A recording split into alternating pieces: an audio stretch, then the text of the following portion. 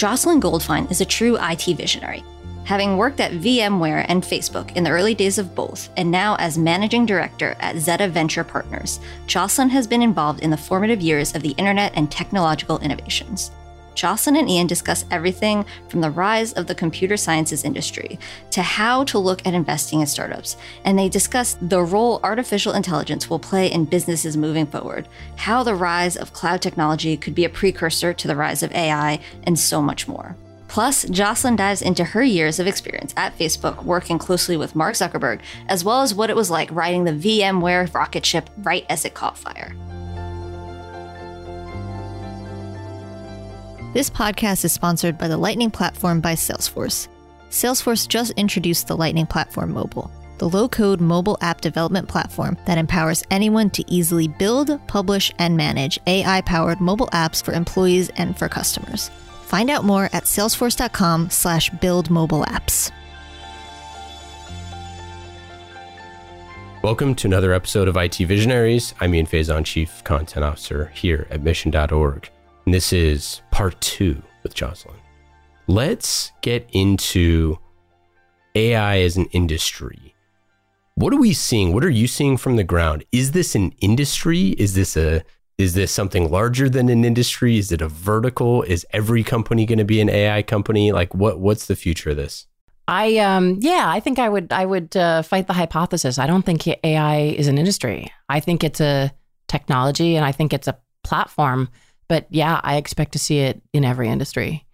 And I think rate of adoptions will differ, but I see AI being a part of the finance sector, the education sector, the healthcare sector, the climate, the nonprofit. I mean, name a sector. And I think with the adoption of AI, just like with the adoption of technology, period, they'll be able to be more efficient, more effective, more successful. So let's talk about some of the companies that you're investing in right now and some of the things that they're working on. Because I think, for a lot of technology executives who you haven't flown out yet for your CIO demo days, are curious, what are companies working on? What are the things that, is being funded by the best and brightest here in Silicon Valley? Well, I guess I'll sort of be true to my vision that AI touches everything. And I feel like the companies we get to work with kind of are evidence of that. We work with a great company called Lilt, which is using AI to help human language translators become more efficient and productive. So, great. We need that. I'm so in. Yeah, right. So if you want to translate your website into, another language, it's pretty expensive. So if you're a startup and you're thinking, how many languages am I going to support? Maybe you think, well, I'll just do 3 because I can't afford to do every language.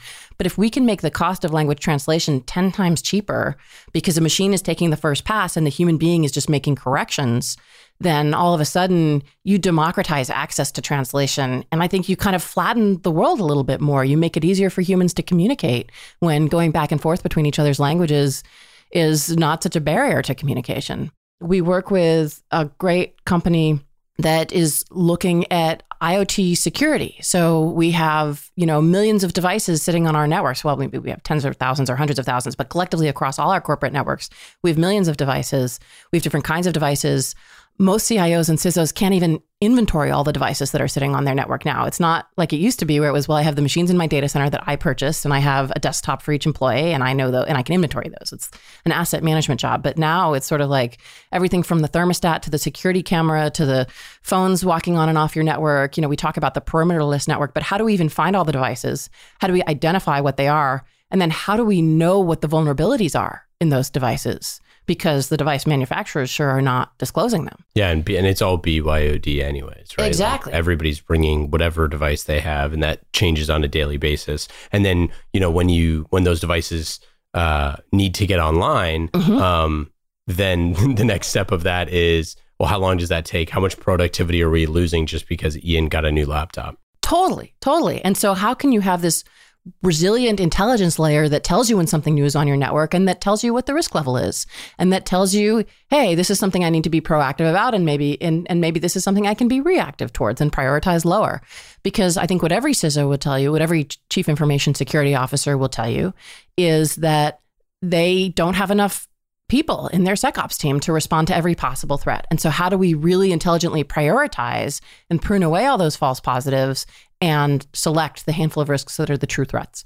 And so that's an area where AI, again, can sort of augment that human productivity, take the 10 SecOps engineers that I have and give them the power of 1,000 that I need. Yeah.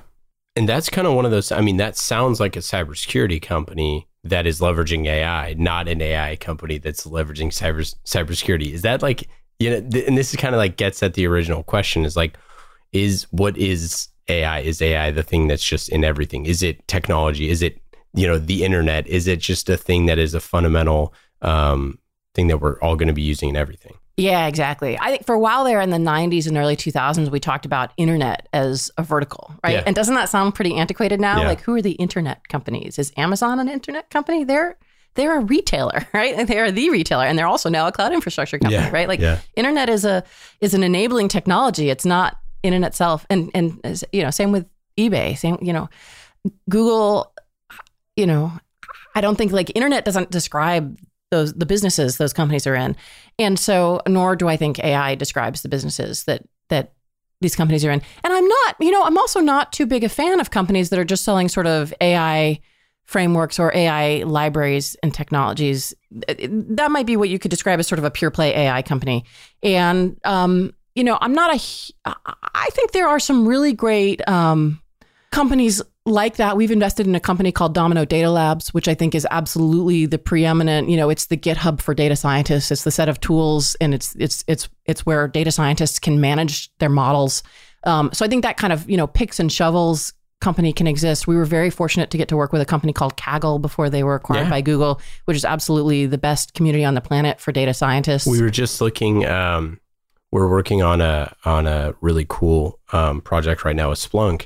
And we were just looking at Kaggle yesterday because some of those projects are just unbelievable. I mean, it's the one that is at the top of the list right now is like the TSA is trying to figure out like how do we do a better job essentially. Yeah. So I think there's some horizontal opportunities like that where you can create great communities or great tools or great platforms to help people who are working with this technology of AI.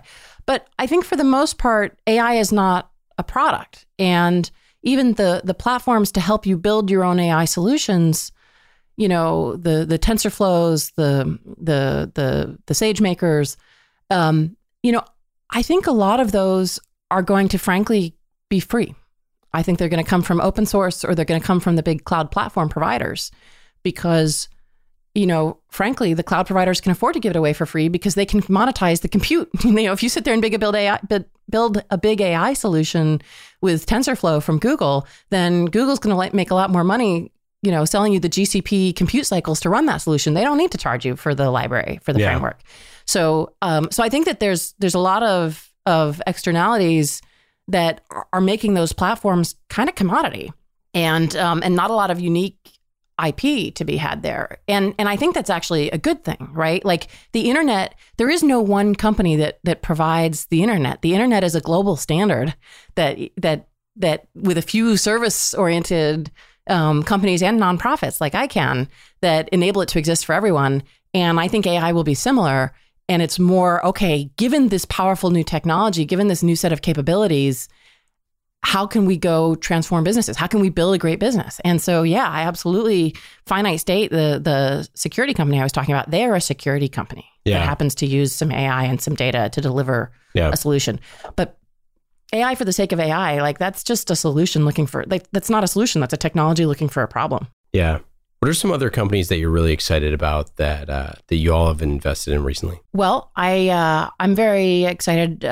Obviously, coming from my VMware roots, I'm pretty excited about how we can transform that data center, how we can continue to make our production workloads run more efficiently. And of course, whether you're running in your own data center or whether you're operating in the cloud, the sort of the bread and butter of every CIO and every CFO is, all right, I'm running this great application and it comes at a cost, and I'm trying to deliver as much quality at as low a cost as I can. And one of the things that limits our ability to deliver the best quality, the best performance, and most reliable application at the lowest possible cost is just the fragmentation of the new microservices architecture and the fragmentation of expertise. So DevOps might know a lot about cloud infrastructure and instance sizing. The app developer knows about the code they've written. But there's no one engineer anymore who has the kind of cross-stack, is broad enough and deep enough to really performance tune that application. So we have this CI/CD process. We're continuously developing, we're continuously integrating, we're continuously deploying. And, what happens is my AWS bill just compounds and compounds and compounds because with every release, things get more and more expensive. And maybe once in a while, I try to get my app developers to go make their code more efficient and profile things and trim their code and beat it back a little bit there. And maybe once in a while, I get my DevOps guys to try to examine if there's any idle resources or if the bottlenecks are in a certain place where I should make the instance size different. But I don't really have the deep insight into the full system to tune all the infrastructure parameters, of which there's, thousands, by the way, right? It's not just instance size and type. It's how am I indexing my database? It's which Java garbage collector am I using? It's, what's the thread pool size on the microservices service? So that kind of decision gets pretty lost. Everybody kind of starts, every one of those things is tunable, but people just accept the defaults and ship. And so it turns out that there's immense gains to be had if someone, and by someone I mean an AI, a neural network, could actually go examine all the possible configurations and search to find the optimal ones, the sweet spots in the curve where you deliver maximum performance for minimum cost. So this is a company called Opsani. I sit on their board, and they literally can go into well-known, mature applications used by millions of people and find out that they can reduce the cloud's bill by 50% or more. Wow. And by the way, not only at no reduction in performance, because sometimes we spend a lot for infrastructure because we want headroom for reliability or we want to deliver the best possible performance and it's worth the price, but they can actually improve performance while cutting the cost that much. Wow. So, and that's because performance tuning is now too hard a problem for human beings. So let's get out of the way and unleash AI on that problem. So Opsani is a company I'm extremely excited about. I think we're starting to poke our nose into healthcare. I think healthcare is a tremendous opportunity for AI, but it's also a market that is, we have to think about not just what problems is the technology ready to solve, but also which markets are ready to adopt the technology. And I think healthcare is one that we're approaching with some caution. We have met so many really fabulous startups that have working technology and can't find a buyer for it. Yeah.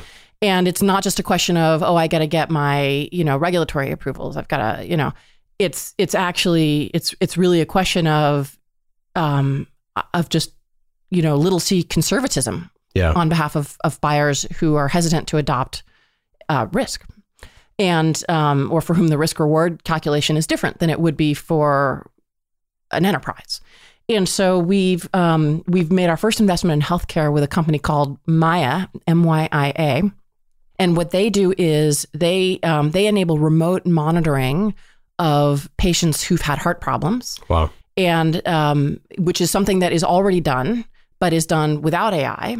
And by just sort of sliding into that existing workflow, but kind of reprioritizing and making recommendations, by tracking all these statistics about the patient, they can identify trends like weight loss or activity levels that indicate the likelihood of a potential relapse, but days or weeks ahead of what a human being could see on their own. And by being proactive about bringing those patients back for more care, for checkups, we can actually save lives. We can actually have better patient outcomes. So that's a company I'm super excited about. I think that when we think about where AI can make an impact, healthcare is got to be pretty close to the top of that list. So it's so that's an exciting one for us just to start to learn. Yeah, we recently just recorded an episode with Uli, and he's actually in the studio right before you. And he worked at a hospital, Kaiser Permanente, where he was looking at all of their different hospitals and using data and AI to predict who is going to be at risk for a heart attack. And they were predicting within 7 days, and this study's not finalized yet, when people were going to have a heart attack based off of a bunch of different factors. The thing that's, it's obviously remarkable stuff, But it's also, what I think is so exciting about this is the idea that there's all sorts of like intended consequences that we can go measure, but there's also just massive amounts of data that healthcare has that is sitting there that like no one has analyzed yet, or is not yet sitting there, that needs to be sitting there, that no one has analyzed yet. And so many things are going to be found from that. And you just look at how many like technological advancements or health advancements over the course of history have been on accident. I mean, we're going to fall into so many problems, which is exciting. And when you have AI that is actively looking for those things, it's just really exciting. Yeah, I think there's tremendous potential there. And of course, a place we got to be really careful too, when Opsani is, making your data center more efficient, the data it's looking at is like application performance logs. It's not, people's bodies and lives and health. And on the one hand, maybe that makes it sort of the value less emotionally stirring, but frankly, it's also a lot less fraught to be sharing that kind of data. We don't have data privacy issues so much when we're just trying to make your Amazon bill more efficient. But when we're looking at, people's, the most intimate personal information that a human being has, one thing these companies need to be really thoughtful about is the ethical and privacy implications of what they're doing. So I think that, I'm absolutely an optimist about the value technology can bring to bear, but I do think we've got to be sort of careful and not just, charge in without a care. Oh, totally. And the way that, we talked a little bit with Uli about this, but about, publicly available data about different sort of things. I mean, you look at so many of these companies, we talked to the CIO of Palantir, like Palantir doesn't cross-reference other people's data. They don't even store data on their own network from them. And this idea that like these companies that have massive amounts of data that are that technology is helping them, analyze, a lot of times there's still not going to be, there's no way to collaborate that right now. And so what does that look like? What does, AI that is, we talked about, horizontal versus vertical. Mm-hmm. What does that type of collaboration look like, especially in fields like healthcare where there could be massive benefits? Well, healthcare may be a little bit different just because there's such a big public interest, and there may be like a regulatory body or something consortial that enables these entities to collaborate because they're not quite for-profit corporations. But, when we're talking about enterprise software and that kind of problem, I actually am disposed, maybe I have a hammer, I invest in startups, so every problem's a nail, but I am disposed to see buying from the same vendor as actually an ideal way to collaborate and share data in an anonymized way. And let me give another example. So one of the companies we've invested in is called Tractable, and they use computer vision to look at photos of damage to a car that's been in a car accident. And they're bought by auto insurance companies when claims are filed. Yeah. And so as a customer of a top 10 auto insurance company that's using Tractable, like I've got an app from that auto company, and when I'm in a car accident and I want to file a claim, I take photos of my car. And rather than sending out a human claims adjuster to look at my car, those photos get analyzed by Tractable and result in, a repair, replace, an estimate, where should I go to fix my car, all the things a human claims adjuster would do.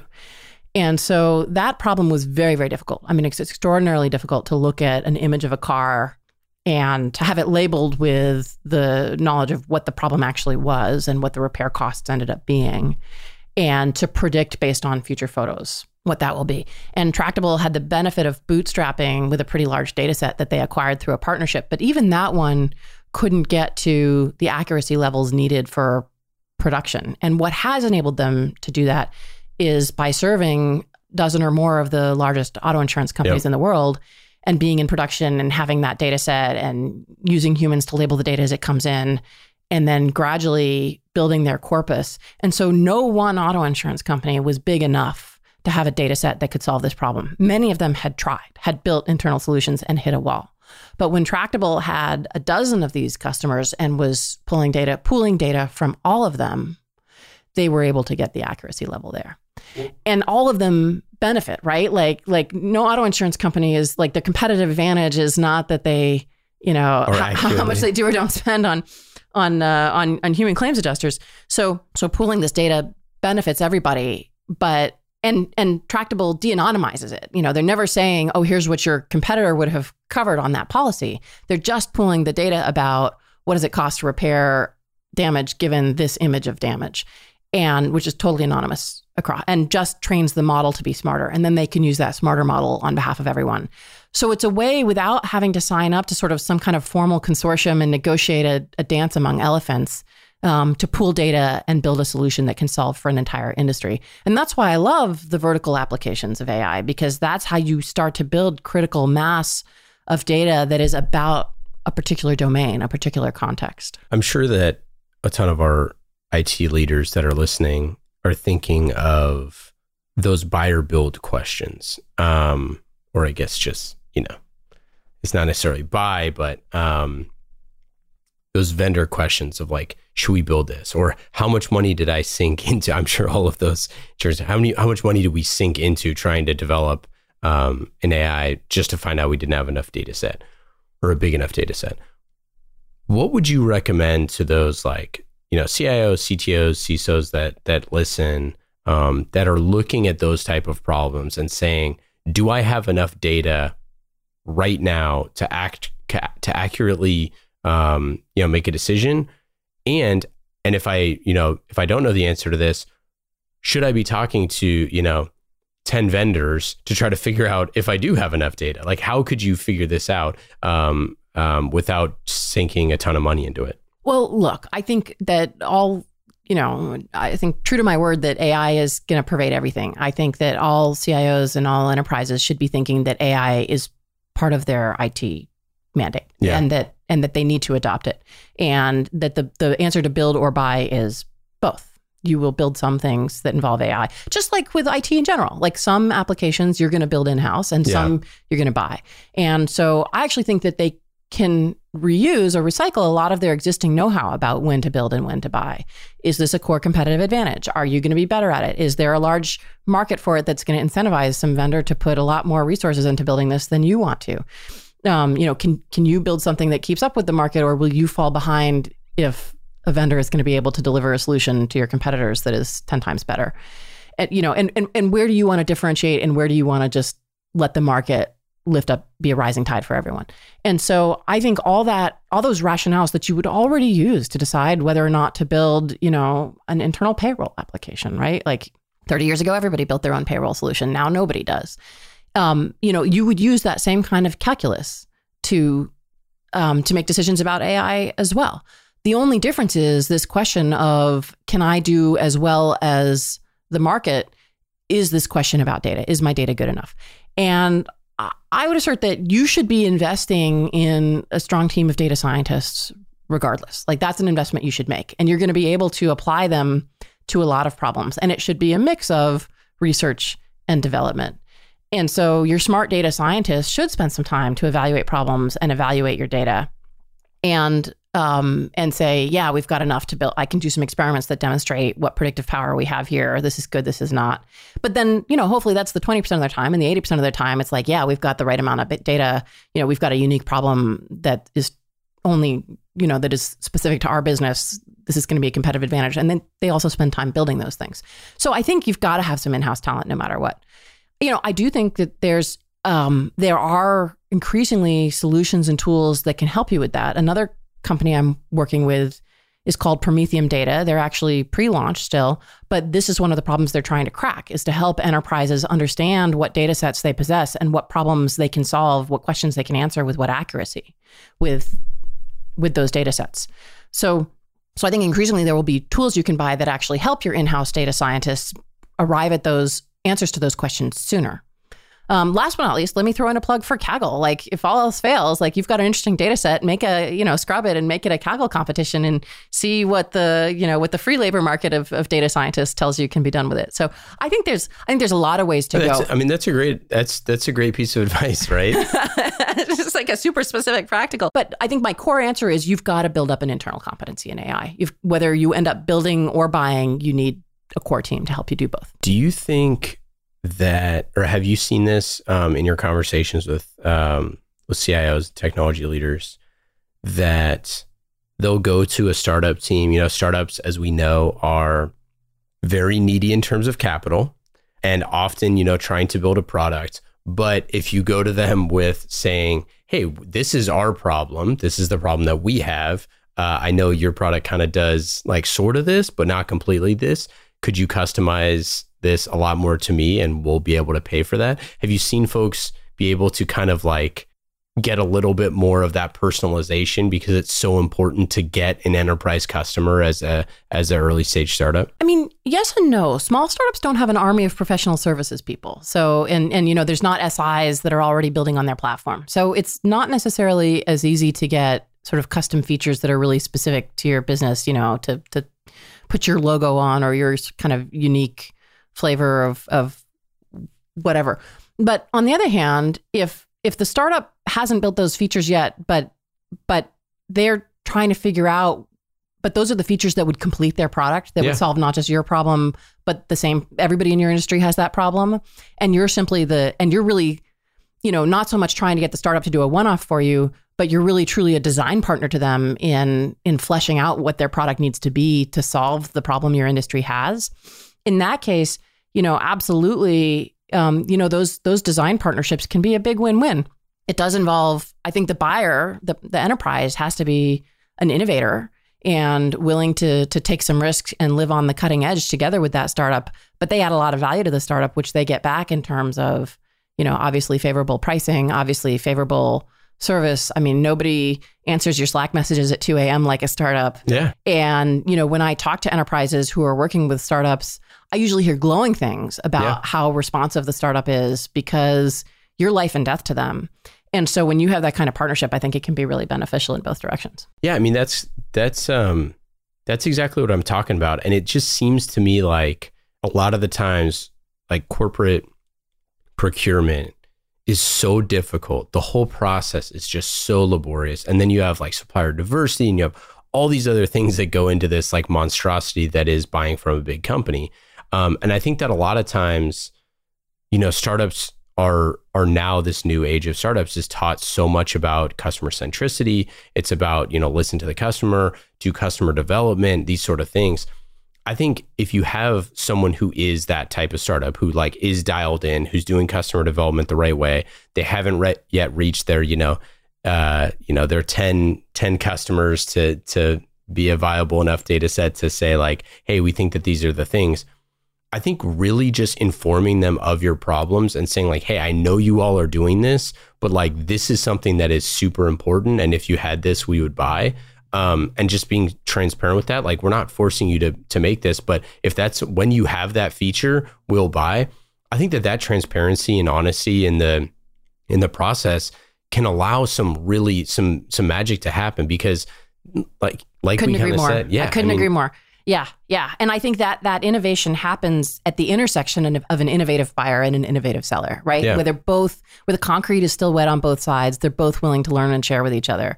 And I think that's when we, get that ineffable product market fit. It's not like some founder goes off in an ivory tower and, Athena springs from the head of Zeus, fully formed, right? It's only by sort of, okay, I have this idea, I've built my prototype. Now I got to deploy it in a real environment and, and the slings and arrows of feedback of what does and does not work and where I'm incomplete and where I got to go build more.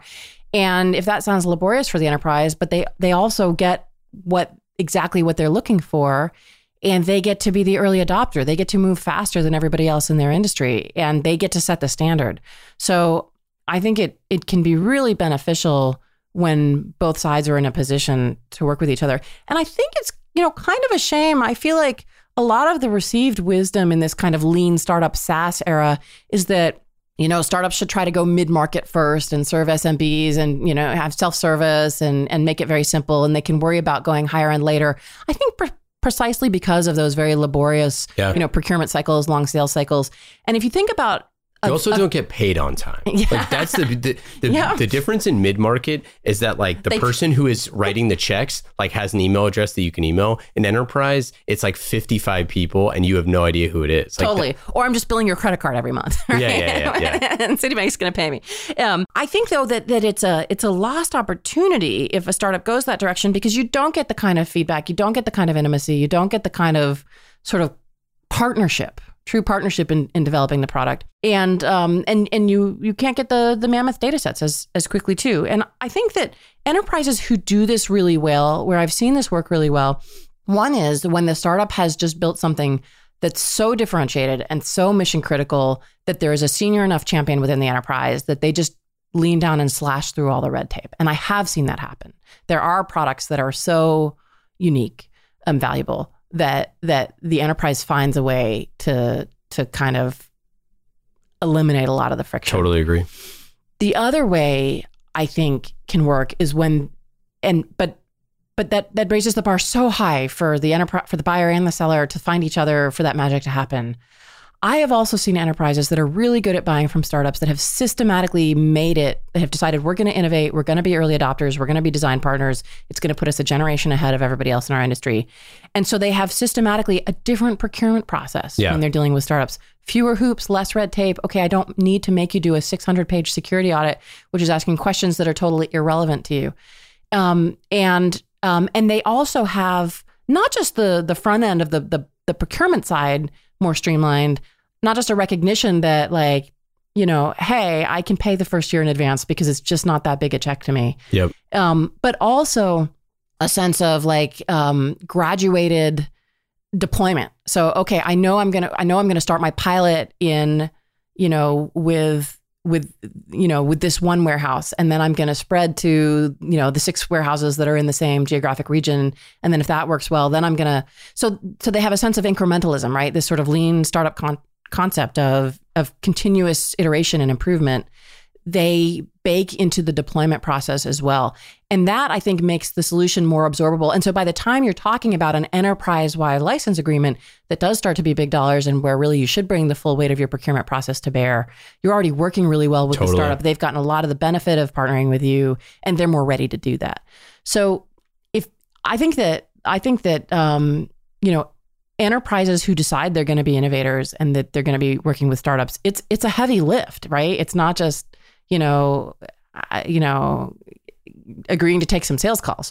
But it positions you so successfully to be a generation ahead of your competitors that I think the companies that do it are going to reap the benefits. What are some best practices that you've seen where corporate innovators find these type of companies, other short of going to Zeta and hanging out at one of your demo days, or what is it, demo day or pitch competition? What's the portfolio day? Portfolio day. Sure, there we go. Sometimes call it whatever you want. Yeah, no, I like portfolio day. I mean, corporate dev day. Mm-hmm. I mean, that's like but we're not really interested in meeting your corp dev person. Oh, that's true. Yeah, we really want to meet someone in the business. So this would be my answer. Someone charged with innovation, we find, is almost never a buyer.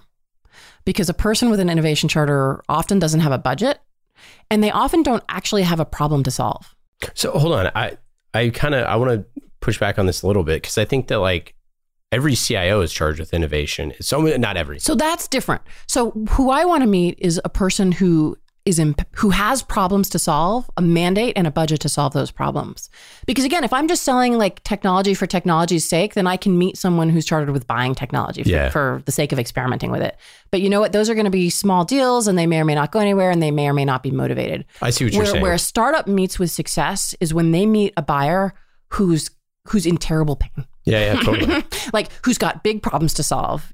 Amazon is crushing their business. There's a regulatory threat. Whatever. There's nothing focuses the mind like the sight of the galaxy. So maybe it's a terrible problem, or maybe it's an amazing opportunity, but they've got a race to take advantage of it, right? But something that is a real business need. It has to start not from a desire to innovate for its own sake, but from a real business need, and that is what causes the alignment that makes you willing to streamline your procurement process or champion spending money with a startup in advance and willing to take a risk. Because ultimately what powers innovation is risk taking. Yeah. Because if the answer were obvious, it by definition would not be innovative. And so what really motivates us to take a risk? It's if it's even more risky to do nothing. Yeah. I mean, right. And to your point, I mean, with the Amazon example from earlier, it's like, hey, if someone's saying that they can, cut your Amazon bill in half, which is a famous ad campaign that's going right now, And you're saying, like, if you know, I mean, in theory, what you're saying is, or I guess in practice, that, you know, if you're a technology leader and you have a set of business problems that are, you know, your top 10 business problems, and that you are with intent going to events, going to demo days, going to, you know, whatever it is. And maybe it's you, maybe it's, you know, maybe you do one of these, or maybe you do it in-house. Maybe you have something where you're like, hey, we're going to have a hackathon about how do we, you know, cut our AWS bill in half or something like that. Like something like that, where it's like you're positioning the problem first, or you're looking with intent for that problem. Absolutely. It's got to be existential. Here's what I find. CIOs are incredibly busy. Yeah. They're doing everything. They're interwoven to every part of the business. And if a startup is not solving one of the top 10, maybe even top 5 problems that a CIO has, they're just not going to get the time of day. Yeah, totally. Right? That's going to be the 12-month sales cycle and, you know, limbo. And by the way, venture capital is part of the problem here too. Like for some products, like maybe it's natural for the sales cycle to be 12 months long. But you know what? Venture funding cycles are 12 to 18 months long. So if it takes you, like if you run through all the money you raised for me and have to raise again before you've been able to land any customers, you know, you're doomed. So startups need to find a way to accelerate those buying cycles, or they can't survive to the next refill station. Oh, totally. I mean, I think this is something that I've talked about with a bunch of the startups that I've worked with in the past, and folks that, you know, we're friends with, is when you go back to your VC and you go, I'm telling you the sales cycle is X amount of time, let's say 9 months. The problem is I haven't hit one budget cycle for the people I'm selling to. So if they found out about my product in November, they've already budgeted their entire year, right? Exactly. So it's like, I'm not, you know, I'm already, it doesn't matter if that's not indicative of the sales cycle at all. Exactly. It's indicative of a buying cycle of a corporation. That's right. 9 months starting 6 months from now. yeah, exactly right. It's exactly right. So it's a 15-month cycle. Yeah. But I think it's a critical insight to know when you are the leader in the enterprise, to know that this is what the startup is dealing with. Yeah. And this is the, you know, buying cycle that's realistic for us. Yeah. And if you have the flexibility to work with the startup on their cycle, all of a sudden you have a superpower compared to all of your competitors.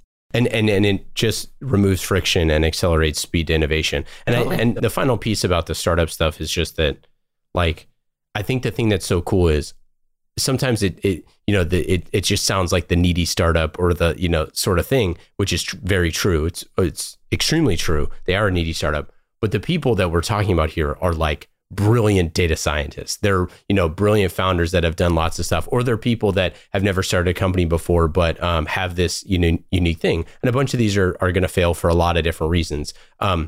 More often than not, and my contention would be that more often than not, it is not the product that fails the company. That what kills the company is that they can't figure out how to get people to pay for that in the way, like you said. You know, you make 2 mistakes and you go mid-market and send enterprise, or vice versa. And it's like, you know, you raise from a few of the wrong investors, you're not going to make it. You're out of time. You're out of runway. Yeah. I mean, it's really hard. It's really hard to do a startup. I mean, you have to make 10 impossible things be true before breakfast, right? You have to convince people to put in millions of dollars on faith. You have to actually solve a problem other people can't solve, hopefully because you have some unique technical insight, or unique timing, or unique product insight. And then you have to actually choose a go-to-market that fundamentally works with that product and for those customers. And you have to get the details right. Like you've got this, you know, I talked before about working at VMware. You know, VMware in 1999 had an absolutely amazing, unique technology that was incredibly valuable, but it was too science fictional on day one. Nobody was going to deploy that in their data center. So even though the valuable market for that was server consolidation, was, you know, software-defined data center, they couldn't reach that market on day one. So they had to go build tools for sysadmins to do testing and development and staging. And, you know, it took us 5 years of building those tools before it was like, oh, wait, you know, I've been using VMware in my test farm for 4 years. I'm ready to use it in my data center now. And, you know, and then we can take off like a rocket. But, you know, we had to wander in the wilderness for a while, not because we didn't know the right market, but because we had to bring that market into existence by doing something else first. That kind of switch back, sometimes there is no straight path to the top of the mountain. Sometimes you've got to, take a switch back, going back and forth to get up there. But it's so easy to run out of money, run out of time, run out of faith. Any number of things can kill a startup. But the things that save startups, the things that make startups go, if you think about the alchemy, the magic that has to happen, that handful, that 1 to 3 first design partners, those enterprise customers who see what you're doing, who see that it's valuable, because it's so valuable, because it's one of their top priorities, they work with you on solving it.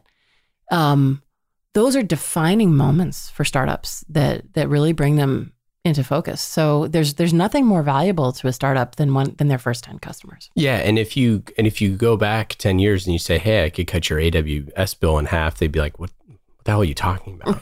Right? And so that's it's some of that timing piece is like something doesn't become an issue until it's an issue, and then it's a huge issue, and then it's a top 10 pain point, and then it's a top 5, and then it's number 1, right? Yep. So I think that there's that sort of like, there a lot of times they're looking at something, they're bringing something that they're like, "No, this is going to be a huge deal in 5 years," and you're like, "Okay, well, it's not a huge deal right now, so come back in 5 years," which is I think the fun part.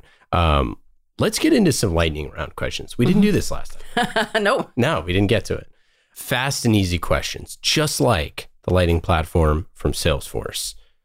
Fast and easy. I didn't share these with you ahead of time. You have no idea what's coming. Are you ready? I was born ready. Number 1, what app are you using on your phone that is the most fun?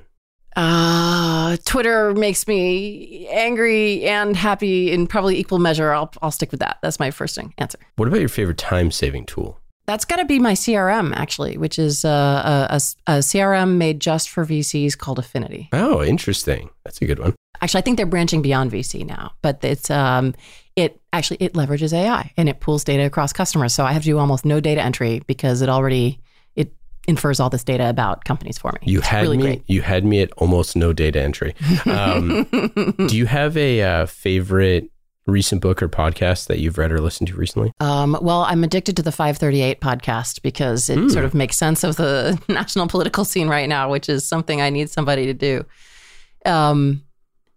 Favorite book. I recently read Just Mercy, which is about criminal justice reform by a guy named Brian Stevenson with, I think, the EJI Institute in Georgia. And it's an incredible book. It's really moving. Favorite vacation spot?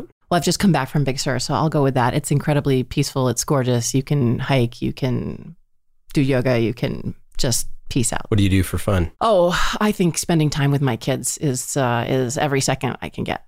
Yeah. Especially board games and video games. Yeah. We're kind of a nerdy family. This is a loaded question, but what is your favorite commercial use of AI or chatbots that you've seen recently? Oh my God, that's like asking which of my children is my favorite.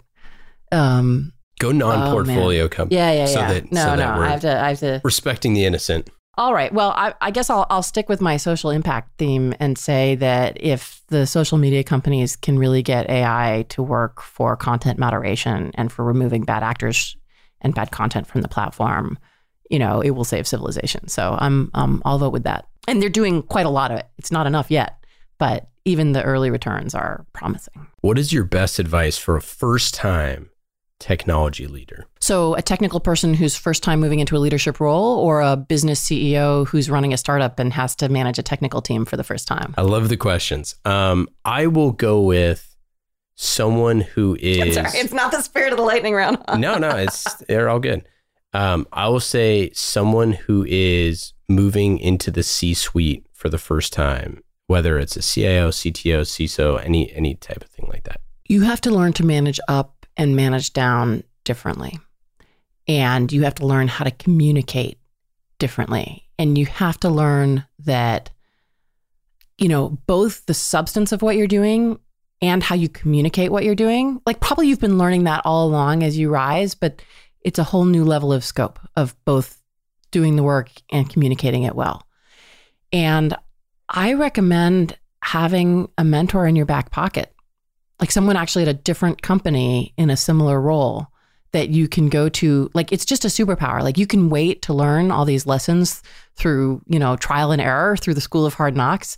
But if you can, have a buddy who's a couple years ahead of you and has walked in those shoes and can save you some of those mistakes, it's a superpower. That's it. That's all we got. All right. That's it for the lightning round, and that's it for today.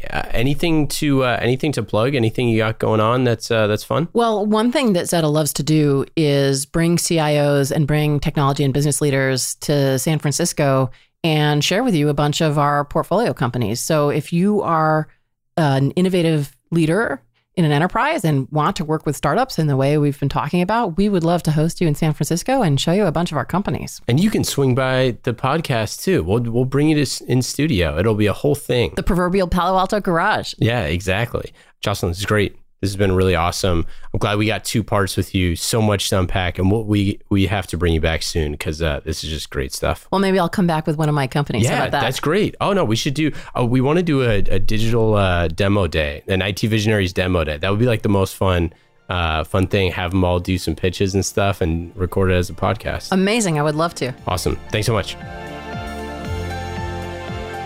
Thank you again to our friends at Salesforce. IT Visionaries is brought to you by the Lightning Platform by Salesforce. Salesforce just introduced the Lightning Platform Mobile, the low-code mobile app development platform that empowers anyone to easily build, publish, and manage AI-powered mobile apps for employees and for customers. Find out more at salesforce.com/buildmobileapps.